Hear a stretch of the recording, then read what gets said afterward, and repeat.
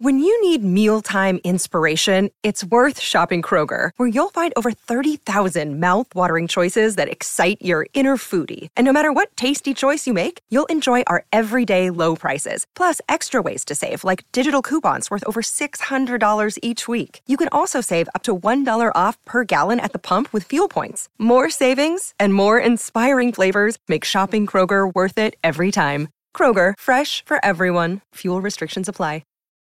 For the ones who work hard to ensure their crew can always go the extra mile, and the ones who get in early so everyone can go home on time, there's Grainger, offering professional-grade supplies backed by product experts so you can quickly and easily find what you need. Plus, you can count on access to a committed team ready to go the extra mile for you.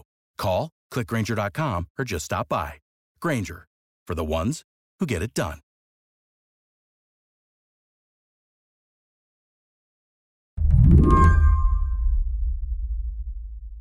If you'll, gentlemen, would come forward. There's this video from 1998 that is crucial to understanding what happened this week at Twitter when the company was upended by a whistleblower. We're joined today by the 7 members of the Loft hacker think tank in Cambridge, Massachusetts. It's from the Senate Committee on Government Affairs.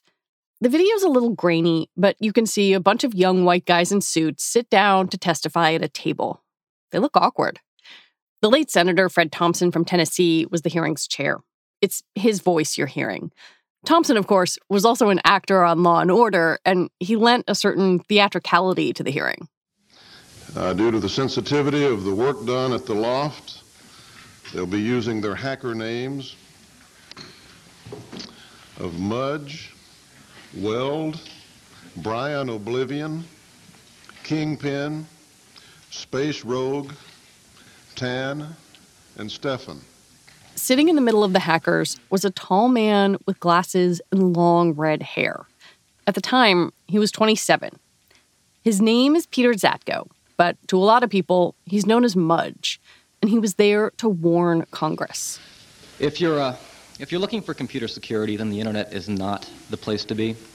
If you think that you're an exception to the norm and that you have a secure setup that communicates over the internet, you're probably mistaken. What Mudge said to the senators shocked them. I'm informed that you think that within 30 minutes, the 7 of you could make the internet unusable for the entire nation. Is that correct? That's correct. Actually, one of us with just a few packets. So that was a transformational moment. That's Joseph Menn, who covers cybersecurity and hacking for The Washington Post. He started on the beat in the late 90s and has written several books about it. What was going on behind the scenes is that people with a defense and intelligence background were trying to get Congress and the White House to see how scary this stuff was. They reached out to some of the best hackers in the country, Mudge and his colleagues, known as the Loft.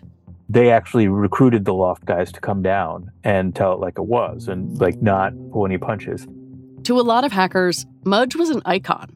Someone who started out in the underground but went on to champion white hat hacking, making governments and companies more secure by revealing their flaws.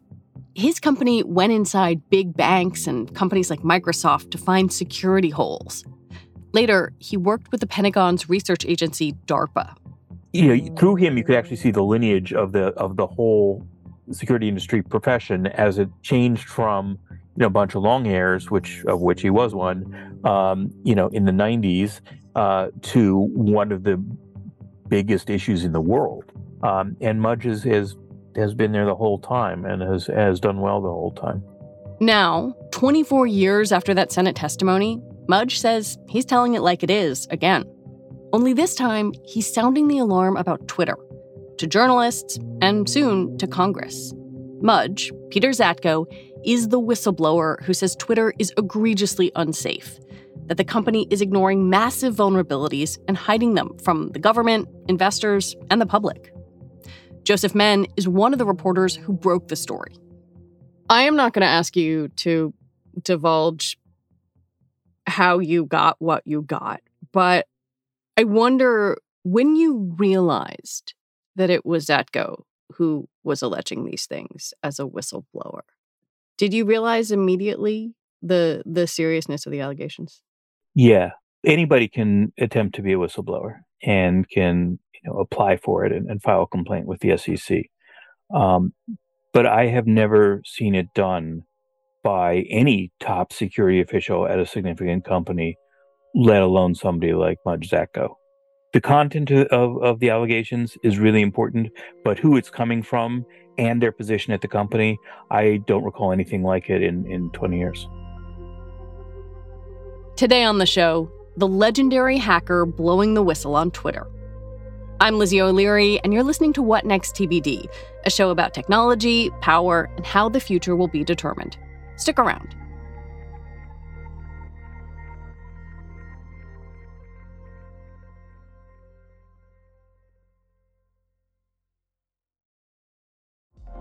Apple Card is the perfect cashback rewards credit card. You earn up to 3% daily cash on every purchase every day. That's 3% on your favorite products at Apple, 2% on all other Apple Card with Apple Pay purchases, and 1% on anything you buy with your titanium Apple Card or virtual card number. Visit apple.co/card calculator to see how much you can earn. Apple Card issued by Goldman Sachs Bank, USA, Salt Lake City branch. Subject to credit approval. Terms apply. To get to the point where Peter Zatko sought federal whistleblower protections to talk about what he saw at Twitter, you have to go back to Twitter's reputation around security. Joseph was pretty blunt about it. Just terrible. They got breached over and over and in embarrassing ways. We're talking about teenagers who wound up in control of Elon Musk's, blue check verified account. A 17-year-old. Yes. And that happened over and over again. It was so bad 13 years ago, after President-elect Obama's account was hijacked and some others, that the FTC investigated. That's the Federal Trade Commission. And they struck a deal with Twitter in 2011. And it was a consent decree. It's enforceable by the courts. And among other things, Twitter promised to have a competent security program and to test it and to improve it as the situation changed.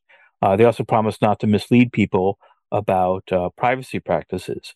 After several of these high-profile breaches, including one where the accounts of Joe Biden, Bill Gates, Barack Obama, and Jeff Bezos were hacked, former Twitter CEO Jack Dorsey reached out to Peter Zatko to see if he could lend his expertise. Zatko joined Twitter in late 2020 as its head of security. So Zatko comes in at the behest of Jack Dorsey, the former CEO, looks under the hood. What does he find?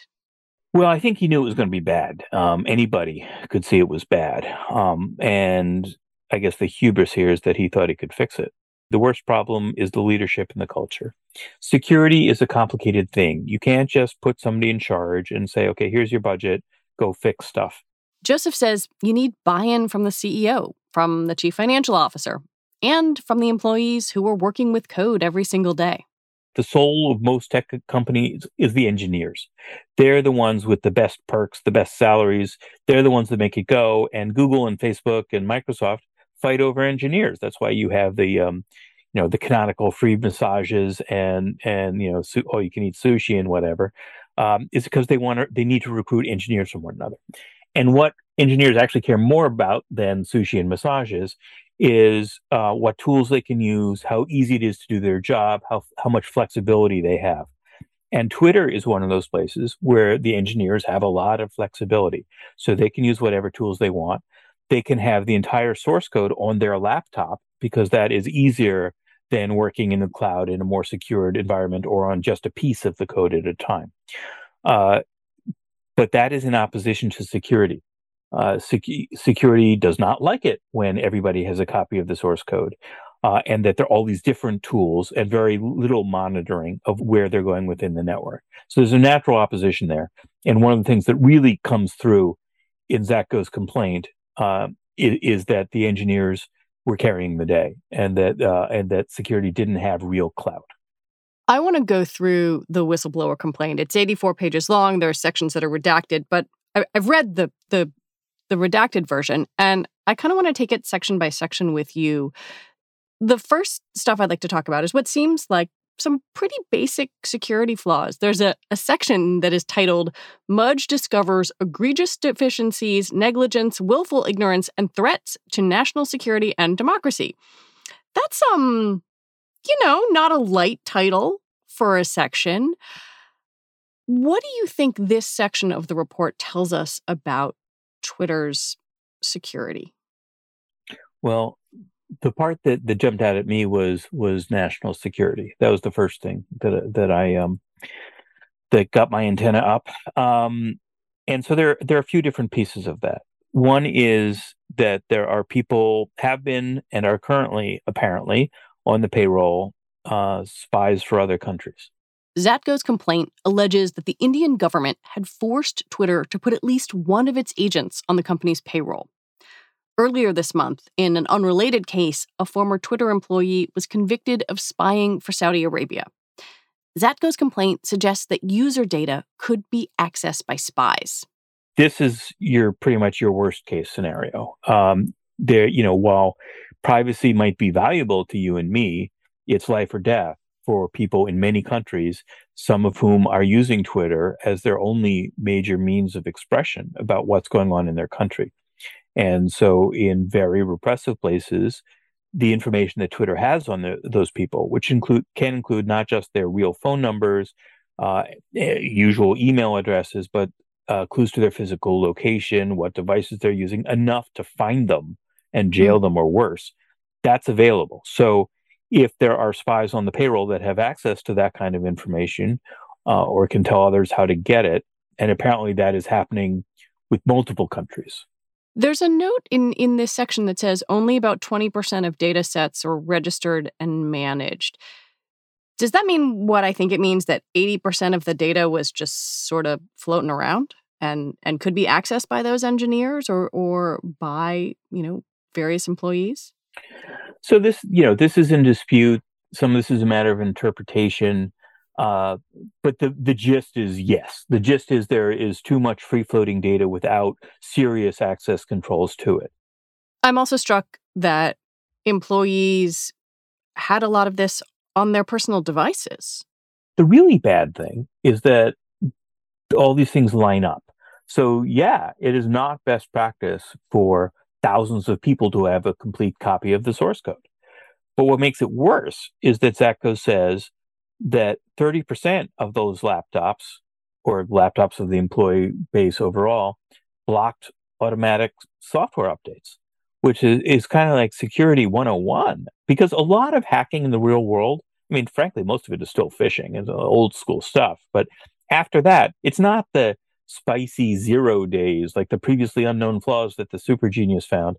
It's stuff that is very recently found that they can automatically check for across the internet. People figure out how to take advantage of it, and they use it. They try it immediately on high-value targets, and Twitter is certainly a high-value target. So there are arguments about how, yes, some patches, some fixes can break something else, and so some companies you hold off on patching for a little bit, but it is hard to understand how 30% could be turning those off and still be safe. I want to talk about some of the legal allegations in this complaint, because probably the most serious one that he is making here is of essentially fraud. What did he say the company was lying both to regulators, but also to investors and the board about? So it starts with the Federal Trade Commission agreement from 2011 and their promise to maintain, test, and improve a data security program. There was also a representation that they wouldn't mislead people about their protections. The main thing is the weaknesses in the security program. Zatko's basically saying that it was never competent because they didn't have serious access controls, because so many machines inside the company, including half of the servers, were running out of date or unsupported code that could be broken into more easily, because there wasn't a serious testing environment that simulated what it would be like to put out a product release on Twitter, so that it is tested in production. They would roll out a new tweak to the service and then do it in just one country or one part of one country to start, and then everywhere but that could have security risks that you wouldn't catch unless it was in a big testing environment. So those sorts of things combined add up to a bad security program, inadequate security program. Therefore, goes the argument, Twitter has been lying to the Federal Trade Commission. Therefore, it was omitting that very material fact from shareholders and the SEC in its regular filings. When we come back, there's an Elon Musk angle, because of course there is.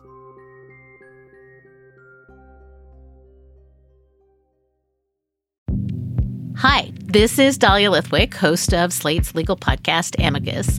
If you're listening to this show, you might be interested in Amicus's live show that we're hosting in Washington, D.C. on Tuesday, May the 14th. My colleague, Mark Joseph Stern, and I will be talking to some amazing guests, including Sherrilyn Ifill and a sitting state Supreme Court justice, all about how originalism, a relatively recently invented way of interpreting the Constitution, has taken over the Supreme Court and radically reshaped the law. It's been doctrinal rocket fuel for the conservative legal movement and facilitated the rolling back of abortion rights, the expansion of gun rights, and the obliteration of the separation of church and state. And as another wildly consequential Supreme Court term careers to its end, the court's originalists are on a tear. But there's something you can do about it, and we hope you'll join us in D.C. on May 14th to explore the possible pathways out of the current situation. Go to slate.com/Amicus Live for tickets.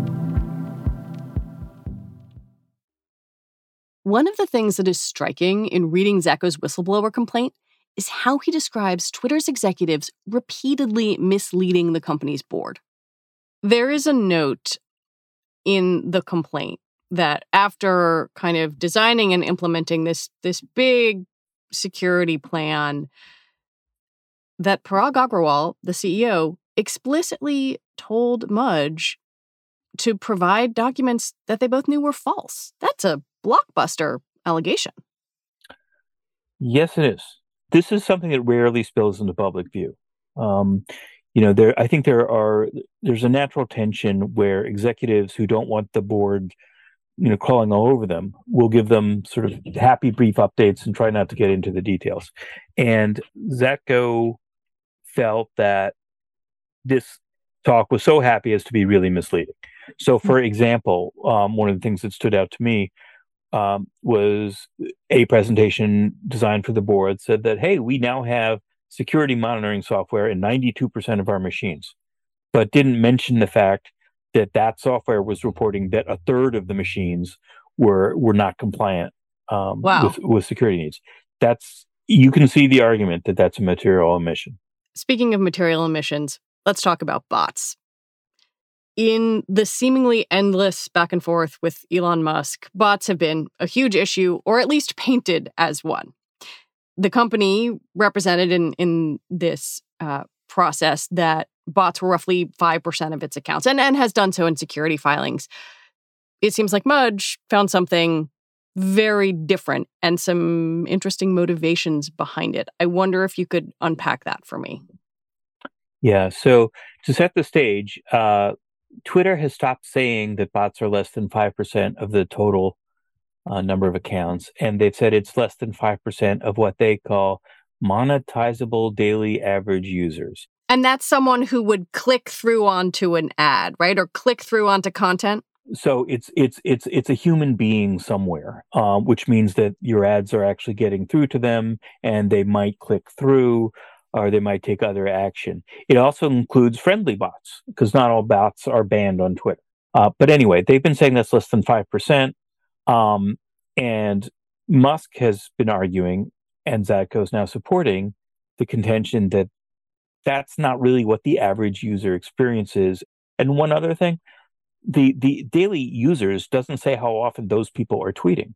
So it's a measure of accounts, not how often the tweets are. So there can be a real difference between what Twitter's officially attesting to and what the average user experiences. And that's something that Zacco is also saying. He also says the executives weren't even incented to reduce spam. I mean, I suppose they were in the sense that they want more users because more users bring more revenue, but not really. The executive bonuses are tied to revenue growth, profitability growth, and the growth in monetizable users. And so the complaint says when Agrawal tweeted during this dispute with Musk, of course, we're all incented to do everything we can to reduce spam. Zatko says, well, literally, that's not true. They're only incented to grow monetizable users. Monetizable daily active users could be really confusing to someone who doesn't think about this a lot. But I also feel like it's key to perhaps understanding some of the forces pushing the company in different ways. Because what reading this portion of the complaint says to me is that this was growth, growth, growth. That's what we want. Maybe everything else be damned? You have to remember, it's sort of like the background here is that Twitter doesn't make money. Twitter loses money.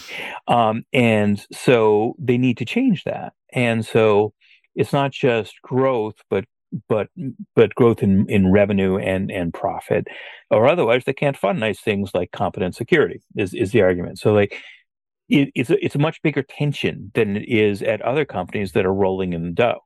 Facebook and Google come to mind. So I think there's much more scrabbling over the few dollars there are in Twitter security. So they know it's important. They know they should do something about it. They hire some good people because people want to work there. But when push comes to shove, the complaint clearly says, the emphasis is on growth and money, not on protecting the users that they already have and what sort of experience they have. This part of the complaint about bots has gotten a lot of attention because it could help Elon Musk as he tries to walk away from buying Twitter. If Twitter was lying to Musk and to the SEC about how many bots are on the site, that might mean Musk would have to pay less to get out of the deal. Musk's lawyers have already brought up the whistleblower complaint in court. But when you zoom out beyond Elon Musk and take all of these allegations together, they paint a portrait of corporate chaos, of a CEO, Parag Agrawal, who was perhaps deceiving the company's board and investors, and of his predecessor, Jack Dorsey, as checked out from Twitter's challenges. Nobody can seriously argue that it's not completely chaotic and a mess. There were still levels of surprise in this. The fact that Dorsey, Jack Dorsey, who's brought in as one of the co-founders, brought back in as CEO, he's an odd guy. That was kind of known, and he was also busy running this extremely valuable company called Square at the same time. What was not known until now is that he would skip a lot of meetings with his direct reports, and that he rarely spoke to people he was directly in charge of. The complaint says that Dorsey spoke perhaps 50 words to Zatko in a 12-month period when he was his direct boss before he got replaced. That's shocking. There's also clearly there's overlap in responsibilities. One of the other documents that has come out that is an exhibit to the whistleblower complaint is a report on how Twitter fights misinformation and fails to effectively fight misinformation in many cases. And it said that there are all these overlapping responsibilities, that there's a site integrity team, but there's also a health and safety team, and there's some other team, and Zatko's people too. They all have some sort of claim over the issue of bots and misinformation and spam. And sometimes they cooperate, and sometimes there's a turf war. And it's just a real mess. And what's unique here is that it's a mess with global significance. In many countries, Twitter is used by authoritarian leaders or by intelligence agencies in some other country to influence current affairs, and we know it works. And now we have a little bit better idea of why it works so well. It's the defenders are just really outgunned, and they sometimes can't get out of their own way. Do you believe what you read in the complaint? I'm a seasoned investigative reporter, and I don't believe anything I read anywhere. But there's a lot there. And it's coming from somebody who has immense credibility in the field. There's of course a raging debate on InfoSec Twitter about this. But the people that have been around for a while in senior positions are pretty much, they're betting that Zatko is in essence correct. That this is really egregious security, but it is a super, super risky move to do this in public. So I'd say he's got most of the InfoSec community. It's the management types are saying, well, it's a team sport, it's a team job. If you're in charge of security, you have to figure out a way to work well with the CEO and the board and the people underneath you. And he failed to do that. And we could all go public with our complaints about how terrible security is in our own company, but that's not what the job is. That's the counter argument. I mean, Twitter has come out and said he was opportunistically seeking to inflict harm on, the company, its customers, its shareholders. What do you think of what they had to say? Well, some of the stuff that's come out is pretty scattershot. There's a lot of insinuation out there that he's been in league with Musk, and the evidence does not support that. His lawyer has denied that. That's right. The lawyer said that there's been no communication. There may have been a subpoena, but it didn't go to the right address. So they were not in league. And the big write-up that Zatko did after he'd already been fired was in February, before Musk made his move on Twitter. So that's out. And, some people are dredging up, Mudge's hacker past, which was, he was a hacker in the 1990s. Was he, was he a clean school kid that never got into trouble? No, none of these people were. It's a weird profession. And so sliming somebody by saying that they broke the laws in their youth is not a very impressive defense. Why do you think he did this? As someone who, you wrote 2 chapters about him in your book. So the way Zatko tells it is that this is an extension of what he's been doing his whole life. Which is calling stuff out in order to get stuff fixed by any means necessary. And very often that means going public. That's what he did in the beginning, is he made these public assertions about software where the maker of the software had no incentive to warn people about it. So he said, okay, well, I will do it for you. I will tell people that the software is insecure, and that will make you fix it. And that worked. He's also done other things. At DARPA, most of what he did is still classified. So, when it's important to not spill secrets, he will not spill secrets. But he says Dorsey brought him on to make Twitter users safer. And he's going to do it one way or the other. He can't do it inside the company anymore. He can't even try because he was forced out. So in Zatko's view, the way to make it happen, the only way to make it happen, is to file a legally protected whistleblower complaint that goes to regulators and members of Congress who can subpoena him, who can subpoena other executives, who can demand records and figure out whether it's true or not, and then force changes on Twitter, particularly if there have been legal violations. He's finishing what he was hired to do, which is fix Twitter. If you're a Twitter user, what do you think you should take away from all of this? I think a fair reading of what we know so far, which may be disproven at any point, is that users should have less faith that the information that Twitter knows about them will be protected from others. We should also bear in mind that a lot of this has location and other sensitive data. So if you are a privacy conscious person, you should be using 2-factor authentication when you join Twitter.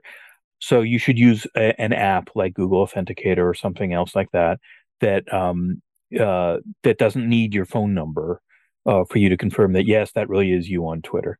You also might use a throwaway email address to sign up for Twitter, or change that to your contact, and then just have that throwaway, email address, John Smith, whatever, at Gmail.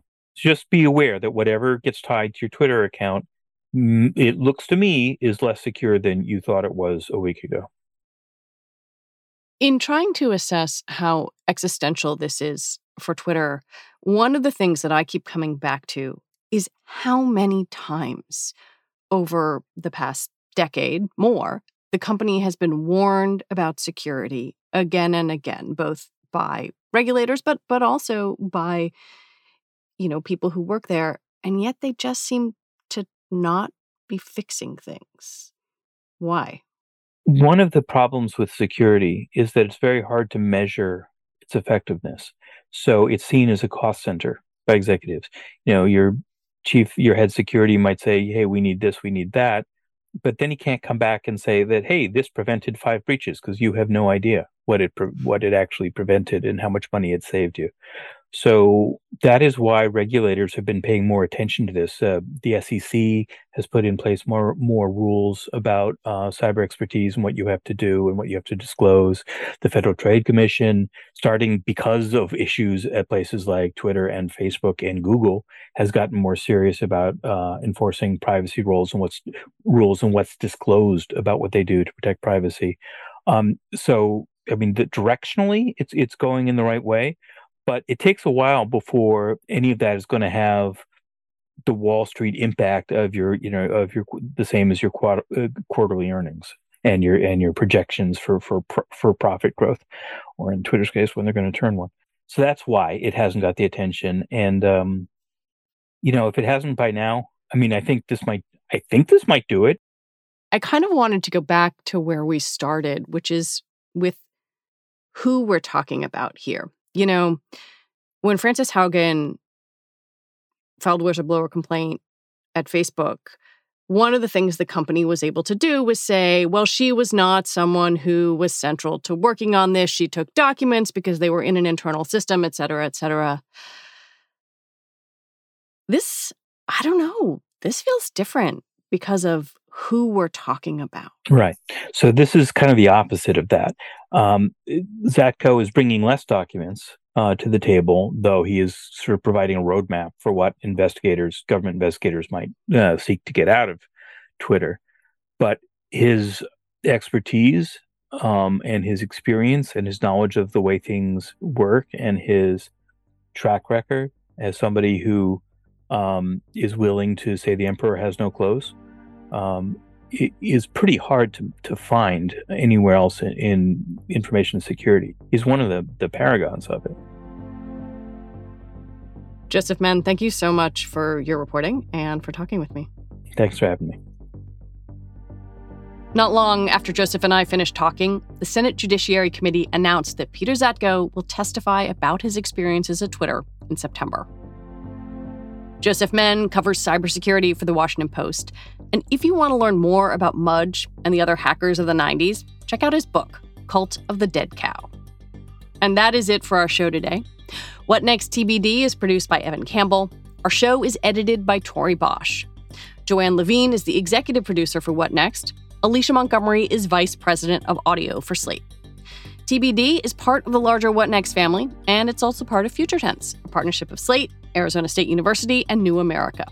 And if you are a fan of this show, I have a request for you. Become a Slate Plus member. Just head on over to slate.com/whatnextplus to sign up. All right, we will be back on Sunday with another episode. I'm Lizzie O'Leary. Thank you for listening.